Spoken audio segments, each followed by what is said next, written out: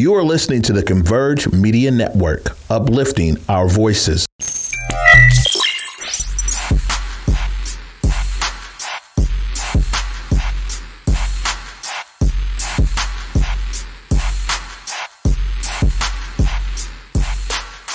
Hey guys, Vesa Gordon here. I'm not even gonna do that to you.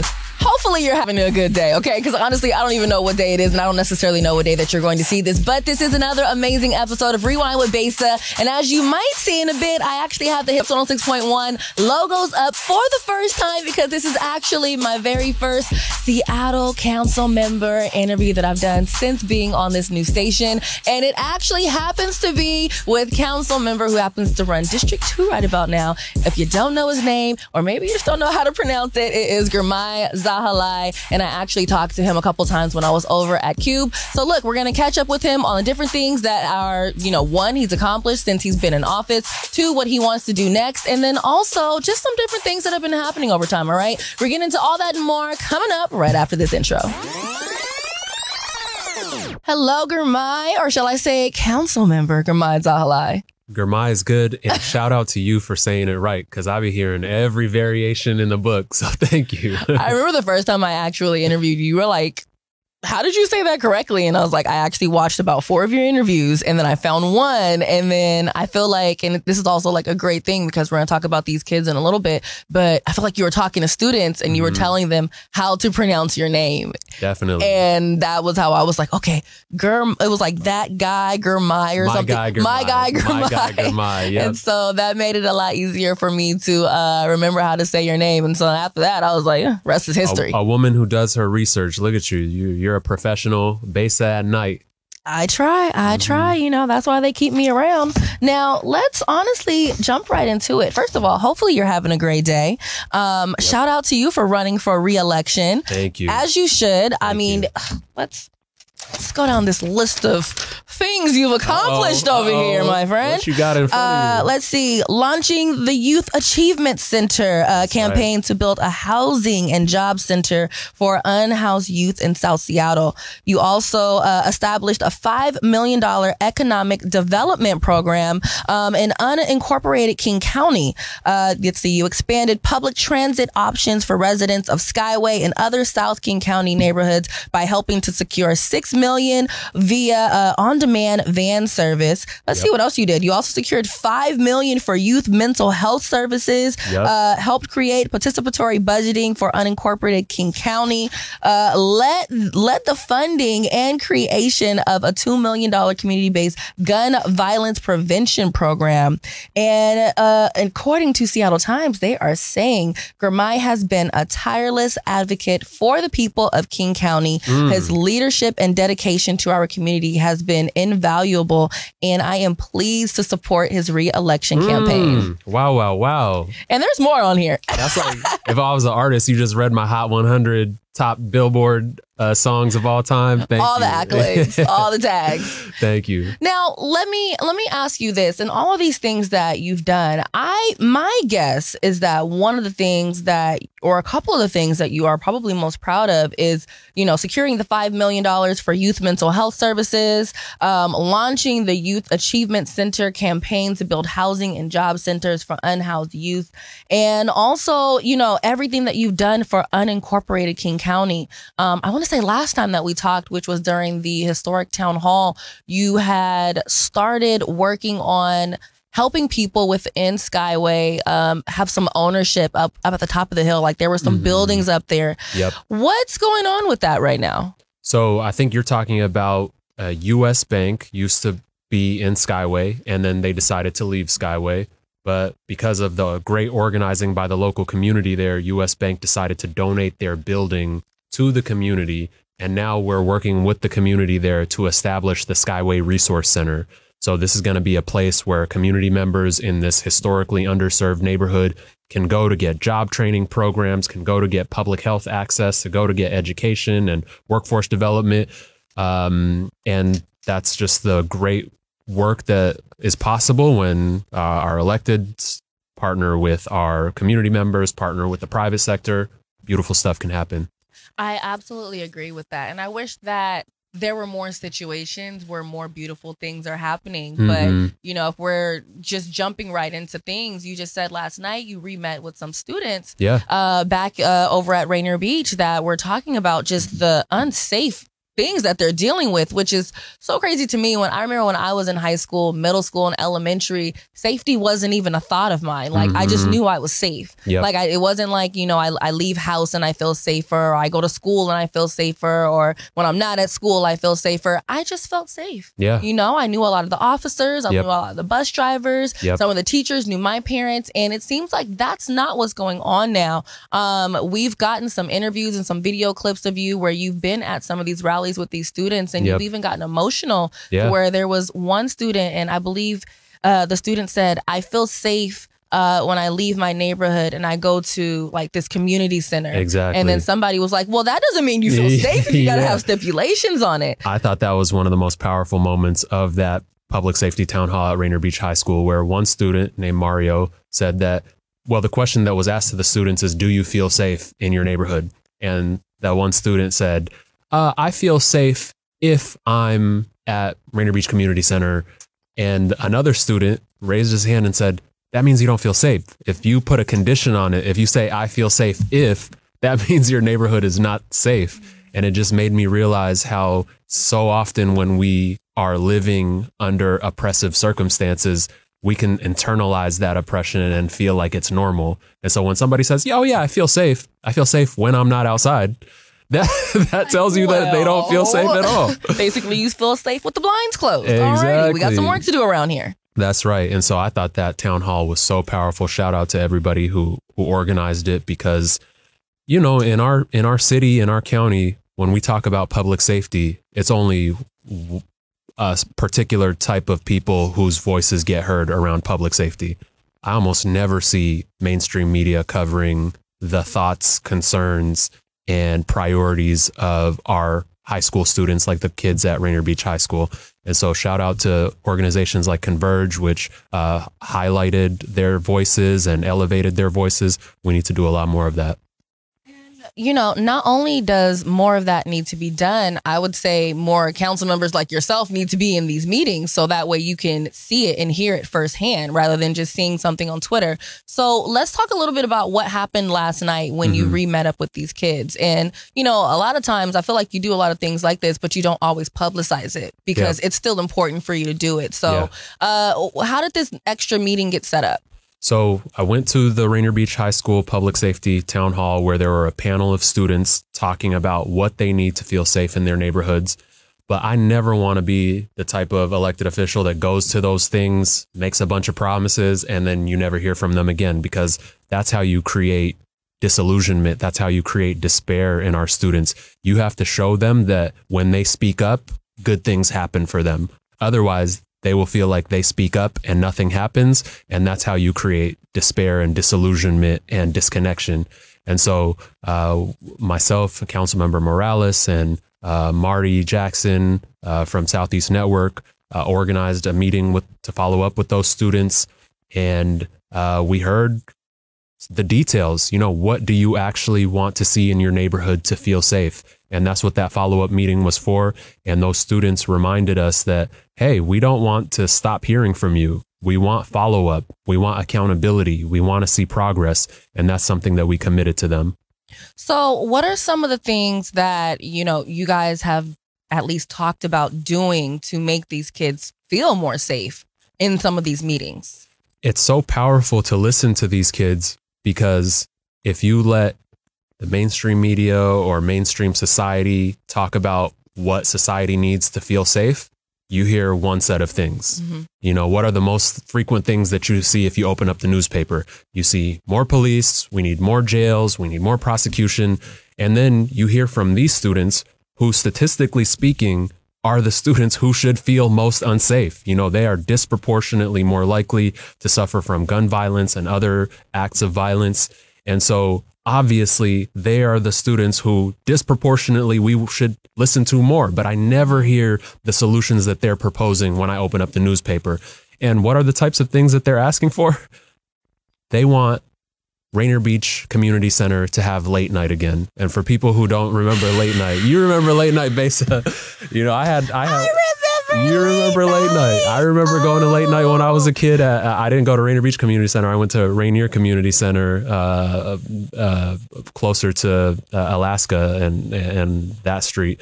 But late night is a place where students, according to them, feel like they have somewhere to go that's safe, where they feel more connected to their community, where they have resources, where they have mentors, where they get to do something fun and get out of the streets and not feel like they are vulnerable to attack and things like that.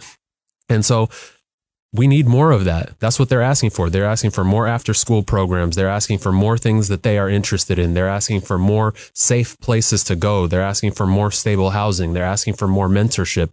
They're asking for more safe passage mentors who are out on the street greeting people. They call them blue coats or corner greeters. There are so many different programs out there where it is community members being outside, activating the space, providing food and handshakes and connection. That's the kind of stuff that they're asking for. And of course, more mental health counselors. They're saying that in their schools, sometimes these schools have thousands of students and only one mental health counselor.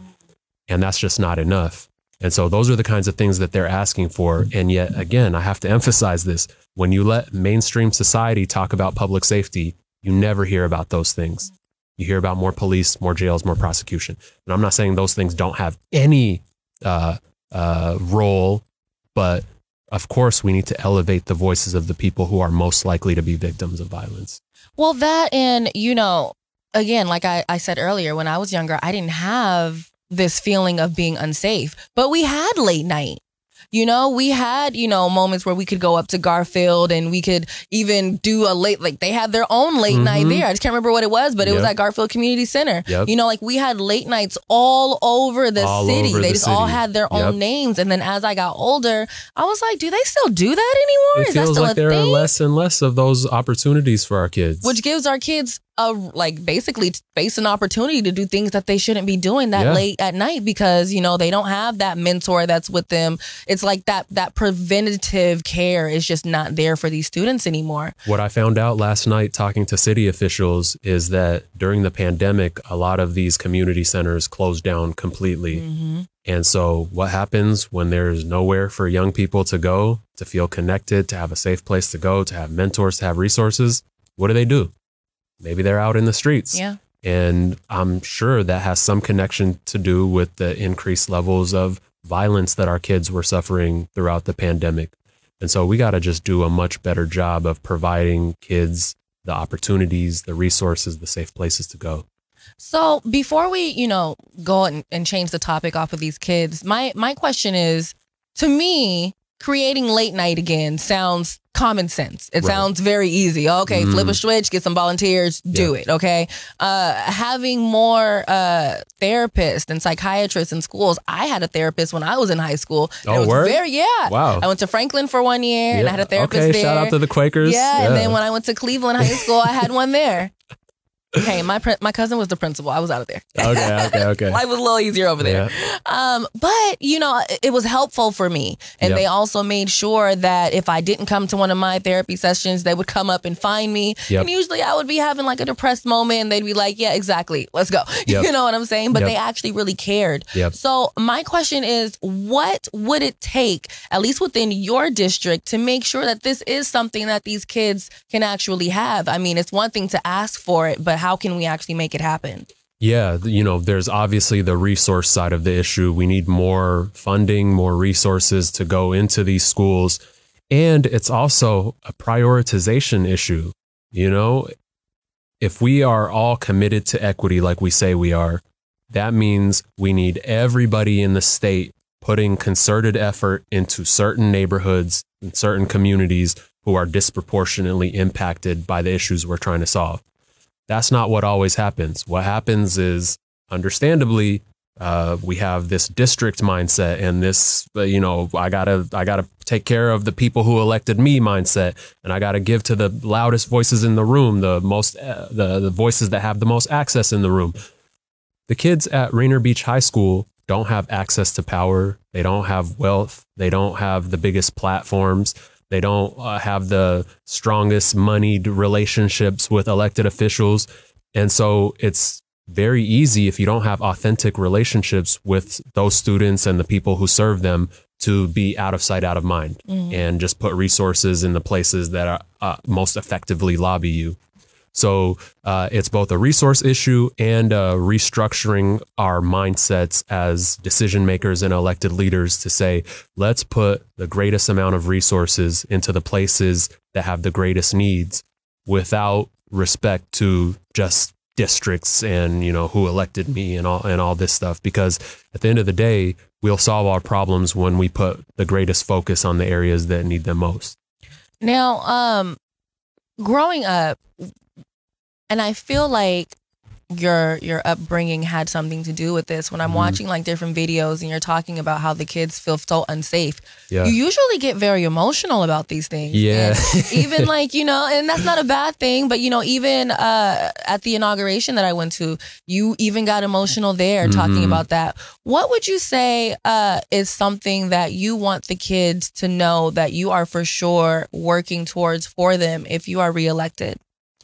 First of all, let me just say that I wish I was one of those public speakers who, when they get emotional, they can channel that emotion into being a better public speaker. But for me, even if you came to my rally this past weekend, my emotions just stopped me dead in the tracks and I can't talk anymore, which is it's not a good thing for public speaking. But what I want the kids to know is that when they speak, good things happen. That's the whole thing that I want to instill in them. It keeps me up at night, every night, thinking that these kids are being asked to come speak at this panel or come to this meeting, and then they do all this work and nothing changes. That's how you break people's spirits. That's how you make them feel like there's no hope. And so I want to make them feel like at least in the short term, like we can get quick resources out and we can make quick changes happen and then continue to work on the big long-term things. And so what I would want them to know is that change is possible. All these problems that we're seeing are decisions made by policymakers. And if we can push those policymakers to make different decisions, different outcomes are possible. That's what I want to instill in them.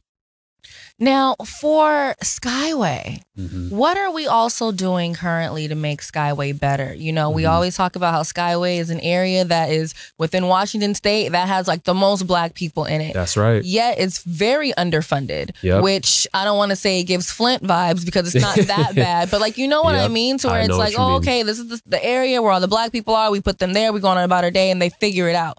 But it obviously doesn't create the safest area or the safest environment for some people. You know what I mean? So what are we doing currently to make Skyway also safer? Just so people have a better idea of what Skyway is and what it's facing. When I was a child, I grew up my childhood years in South Seattle in public housing like Rainier Vista and New Holly, which was called Holly Park back then. And then in my teenage years, we moved to Skyway. Holly Park, Rainier Vista, South Seattle, these are not rich areas. These are also low-income areas. But because I was within an incorporated city of Seattle, I had all kinds of amenities and services at my disposal. I had frequent public transportation near me. I had community centers. I had after-school activities. And then suddenly, when I was a teenager, we moved to Skyway, which is just a few blocks south of Rainier Beach, right? Literally. It's just a few blocks out. But because we crossed this arbitrary legal line dividing Seattle from unincorporated King County, suddenly we lived in a place that had one bus line that was infrequent and almost non-existent on the weekends, no community center, no after-school activities. When I think about my childhood and my teenage years, the most damaging period of my life and of the lives of my brother and sister were when we lived in Skyway, because we were so isolated and didn't have public transit and didn't have anything to do after school and didn't have anything to help us grow and learn because of the isolation and underinvestment in that neighborhood. So I feel super passionately about this because I don't want other kids growing up in Skyway to feel like that. And so what we're doing is again, getting all of our colleagues, all of the elected officials, all of our community partners and government partners to be intentional about putting more investment into this neighborhood. And so we've been able to get $10 million of seed money to start a community center there. We've been able to do, like you said, $6 million to expand public transit options there. We've been able to put $2 million into starting the Skyway Resource Center over there. We've been able to put millions of dollars into affordable housing, both rental side and home ownership there.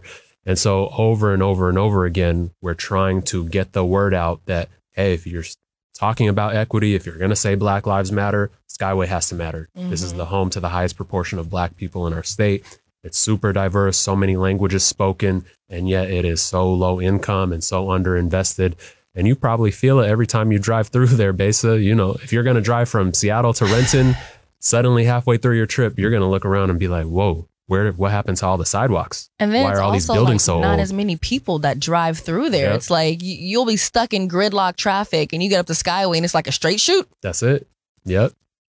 It's a straight shoot. Now, I had a question about that. Where is it? This is why I take notes. Middle housing. Yep.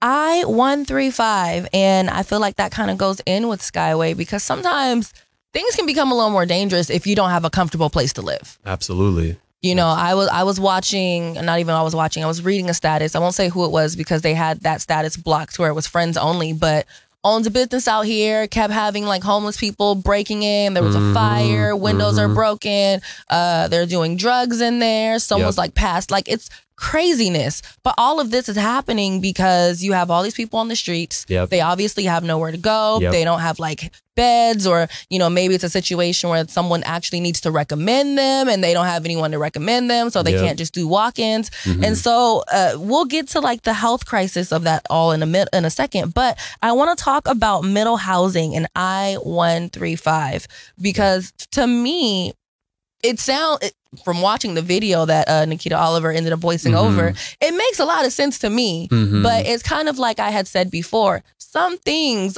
make so much sense that I'm not understanding why it's not already a thing. So if you can explain I-135 to those that don't understand it, but also the follow-up question is, why is this already not something that's happening? That's a great question. I don't know how the answer to why it's not already happening. Because it's common sense. I wonder that about a lot of things in our state. I'm like, there's so many common sense things and it's just not happening for a lot of reasons. That's a conversation for another day. But I support I-135, which is the social housing initiative. People are going to get to vote on it next month, actually. I think it's February. Yeah, February something. People should vote yes on I-135, and that would set up a social housing public development authority to be able to build social housing, which is housing that doesn't have a profit motive. It is housing that would provide homes to people of super low income background, 0 to 30% area median income, all the way up to like 60% and middle income people. And the mechanics behind how it's self-funding can get a little bit complicated, but the whole idea is to make sure that people of all income levels have homes, and you take the profit motive out of these buildings. So it's not, landlords and all these other associations and shareholders pocketing profit, but the profit being reinvested back into the building and providing more homes and opening up more social housing options. So I fully support it, and I do think it's something that everybody should vote yes on. Yeah, it's just one of those things where I'm like, why isn't this already there? I mean, we have like something similar to it, but it's not something to where there's more people that can access it, because you pretty much have to make like under $40,000 a year for the most part out here to even be a part of it. And we all know the way Seattle was set up, if you're not at least making a minimum of $60,000 to $70,000 a year, it's a little hard out here. Yeah, the thing I would say to people is that the need in our state for housing types is diverse, and so the solution needs to be diverse too. There's no one thing that's going to solve our housing crisis. So people who are like, no, not social housing, what we need is X. Oh, or no, not home ownership, what we need is Y. Or no, not shelter, what we need is permanent support. No. There is no one thing. The need is diverse, so the solution has to be diverse too. We need everything.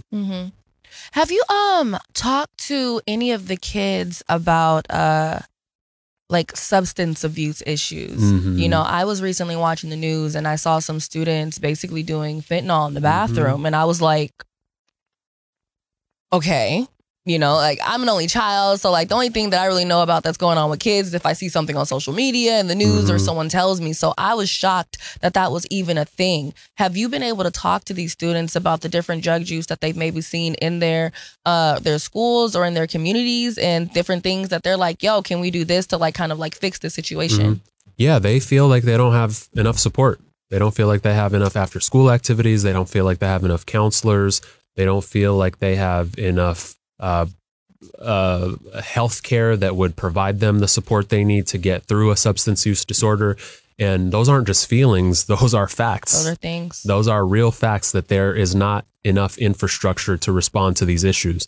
And then when you think about the fact that our students are facing an unprecedented mental health crisis at the same time, which of course is intersectionally related to the substance use disorder crisis, this is all alarming. You know, the stat that I always go to is that the Center for Disease Control, the CDC, the same organization that responded to the pandemic, they study mental health of youth. And they found that in 2009, the percentage of high school students who are reporting feelings of depression, anxiety, isolation was something like 26%. And they studied it again in 2021, just a decade later, and that number almost doubled to like 40-something%. In just a matter of a decade, the amount of depression that our high school students are feeling almost doubled. You got to ask yourself, what is going on? What's going on? Of course, we don't have enough stuff to respond to it, but also what's leading to it in the first place. And we can talk about that all day. And, you know, we can definitely talk about that because so I found this report where it's like overdose deaths increased by 20% between 2019 and 2020, and then 39% between 2020 and 2021. And then apparently 70% of those overdoses in 2022 was from fentanyl compared to 10% in 2018. Yep. The opioid crisis is very real. So many people are experiencing overdoses. Even in our unhoused community, we're seeing unprecedented rates of death amongst our unhoused community, and that is absolutely fueled by the fentanyl crisis. And our kids are suffering from it. So many people are suffering from it, and that's why I'm working to provide a response to this. Places where people can go in and get care, whether it's for their mental health disorders or their substance use disorders. And that's what the Crisis Care Centers initiative is that I've been working on, and that will be passed hopefully out of my King County Council next week. Now, speaking of that, say this is passed, right? Yep. Say next week passes unanimously and you're able to just run full steam ahead. How long would it take to get something like this up and going? And how do you plan on getting the word out to where people really do know that they have the option to go to these places rather than just being out on the streets? Yeah, so a few different things there in terms of the timeline. There are some things that we can do really quickly because a part of the levy would go to fund the workforce. You know, we are seeing unprecedented levels of vacancies in this work because we're talking about the most difficult work known to human beings, and yet workers in that field are being paid poverty wages to do such hard work. So there's issues with retention, safety, pay, and all those things. I think pretty quickly we can start paying people more, creating apprenticeships, pipelines toward these industries as careers. And then in terms of that physical infrastructure, places where people can go, there are some buildings that already have some of the components of what we want a full-fledged crisis care center to look like, and it will take just some upgrades to make it into the thing that we want. And then other places, those crisis care centers just don't exist, and we'll have to go through the process of siting, of contracting, of building, and that could take years and years and years. So there are different stages. Some things will take longer than others. Is there like a possibility where you would be able to have something up by like April if it were approved as soon as next week? Well, the vote itself is going to happen in April. I feel like that does happen. Let me take you through the stages. Okay. So what's happening next week is my council, the King County Council, will vote the law itself out. And once we pass that, we're just green lighting the law to go onto the ballot. And then the public will have to vote in April. So it's not just us making the decision. You will have to make the decision too in April. You're going to have to vote yes on the crisis care centers levy. And that would go to provide about $1.25 billion of funding across 9 years to build these crisis care centers, to increase our capacity of long-term residential health beds for people who need long-term recovery, and also to support the workforce like I talked about before. Okay. And then, speaking of workforce, they basically made it to where there's a lot more people that can get free Orca cards. And I know that public transportation was also something that was very big within your initiatives. Yep. I recently did an interview with KUOW, and one of the questions that they asked is, do you feel that we're moving closer to free transportation in general? Well, this past year, I was proud to be one of the prime sponsors of legislation that makes public transportation free for everybody age 18 and under. So all youth already get to ride public transit for free. And that was able to happen because the state legislature, through some federal funding as well, was able to give us the resources to make that a possibility. And so I hope that the state and our federal government places an even larger investment into our public transit system so that we can make mobility and public transit free for everybody, because I do think mobility is a human right. And I would like us to move toward making this a free amenity for everybody. But in the meantime, as King County, it's very hard to make it free on our own because we fund everything through property taxes and sales taxes. And what we're not going to do is increase people's buying power, low-income people's ability to buy food, or low-income seniors' ability to afford their mortgage, increasing property taxes to make public transit free. It's a difficult trade-off to make. Okay. Well, that makes a lot of sense. And so obviously that's another thing where it's like, okay, it sounds easier than done and it's possible, but it's going to take some layers to come out and maybe even some more extra research. Yeah. Okay. So we're going to jump into something that I like to call 6 randoms with Besa. Uh-oh. You going to get me in trouble? 6 randoms? I think so. They're good questions, right? They're never like bad. Okay. Good. This is the fun part of the show. Yeah. Number 1, what is your favorite spot to eat at in Skyway? Ooh, I just ate lunch yesterday at a place called Salima Specialties. It's a relatively new restaurant. I believe it's street food from community members who are known as Cham, which is, I think, Vietnamese Muslim communities. Hopefully they forgive me if I get that wrong. But it is such good food. You have chicken kebabs and chicken on a skewer, and what are those called when you got like lentils inside of a little dough fried? Samosa. I don't think I've ever Sambusa, had samosa, one of those things. Yeah. Sounds good though. Yeah, it's really good. I encourage people to check it out. It was so good. How do you relax whenever you actually have time to do that? Oh man, first of all, my favorite thing in the world is basketball. So I play basketball every Sunday night with a bunch of homies, and there's another league that I play at with a bunch of people that I work with. And so that is my favorite way to get stuff off my mind and get some energy. And, once you hit a certain age, that old man competitiveness comes out of you. Yeah. And so I'm out there just letting all my aggression out on the court. Like, take that. Yep. If someone gave you $1 billion tomorrow, how would you invest it? Speak it into existence, sis. Huh? How would you invest it? We are speaking these things into existence. For me, the biggest investment is providing people a safe home, a safe place to go to. So I would invest it in some homes for our youth, a safe place to go, like the Youth Achievement Center, like we talked about yesterday, that I'm working on with a bunch of community-based organizations. Homes for our seniors who are unable to work and provide for themselves anymore.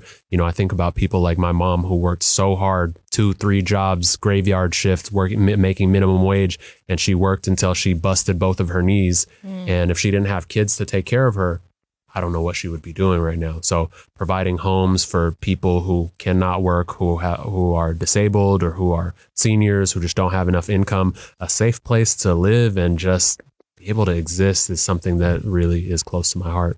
That's fair.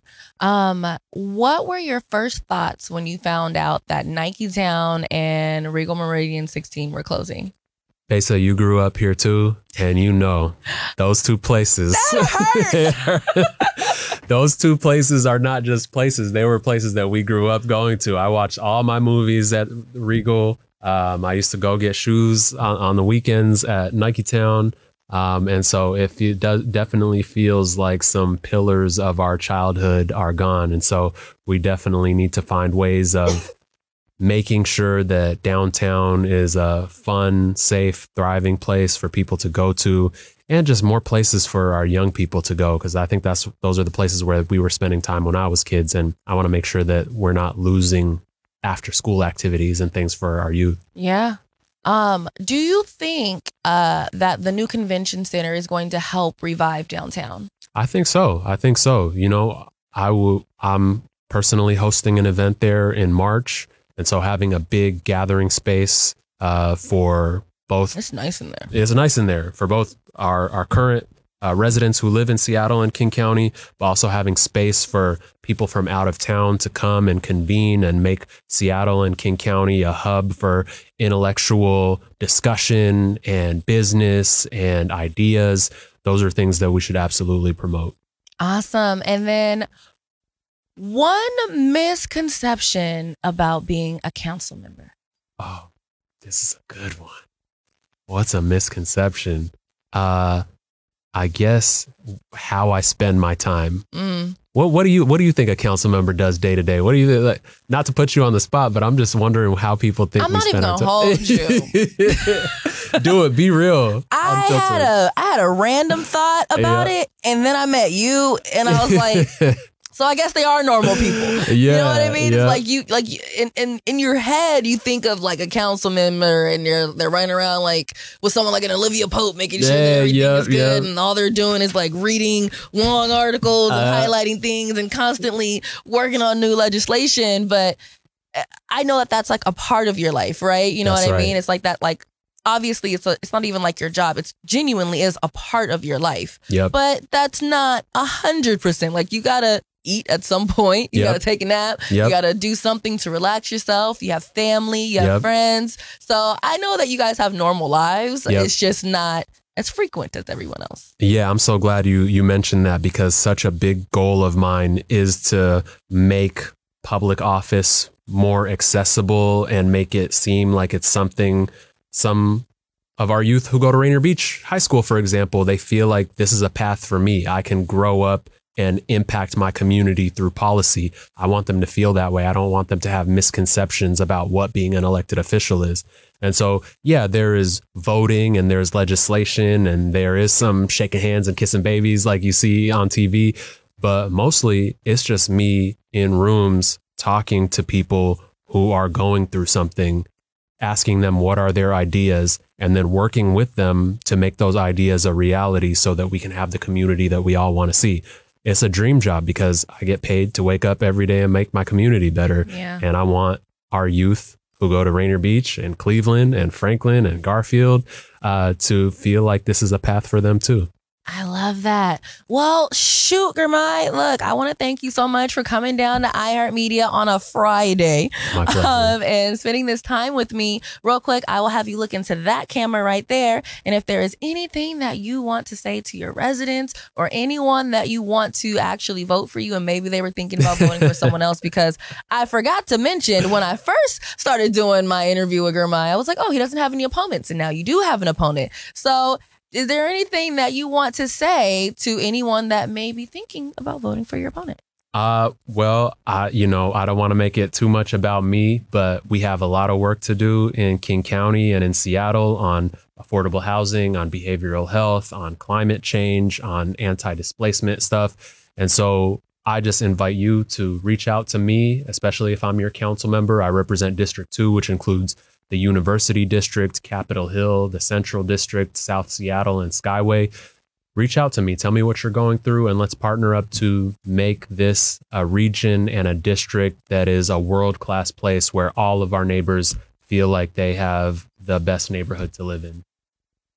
Awesome. Well, thank you again, council member, for coming in here and hanging out with me for a little bit. Thank you for having me. Cannot wait to see what you end up doing next. And I will definitely continue following you and your journey on this trail. As for you guys, wrong solo screen. I do that all the time, y'all. As for you guys, I want to thank you all for watching another episode of Rewind with Besa. Until I come back next time, I hope that you have an amazing rest of your day. And as usual, keep that energy high.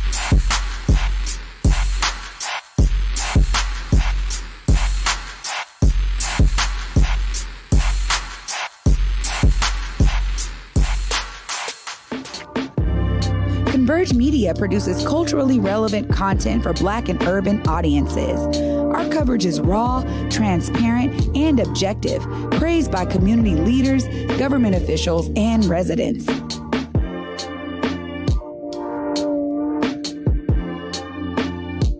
Support Converge Media today via Venmo, Cash App, or PayPal at Converge Media.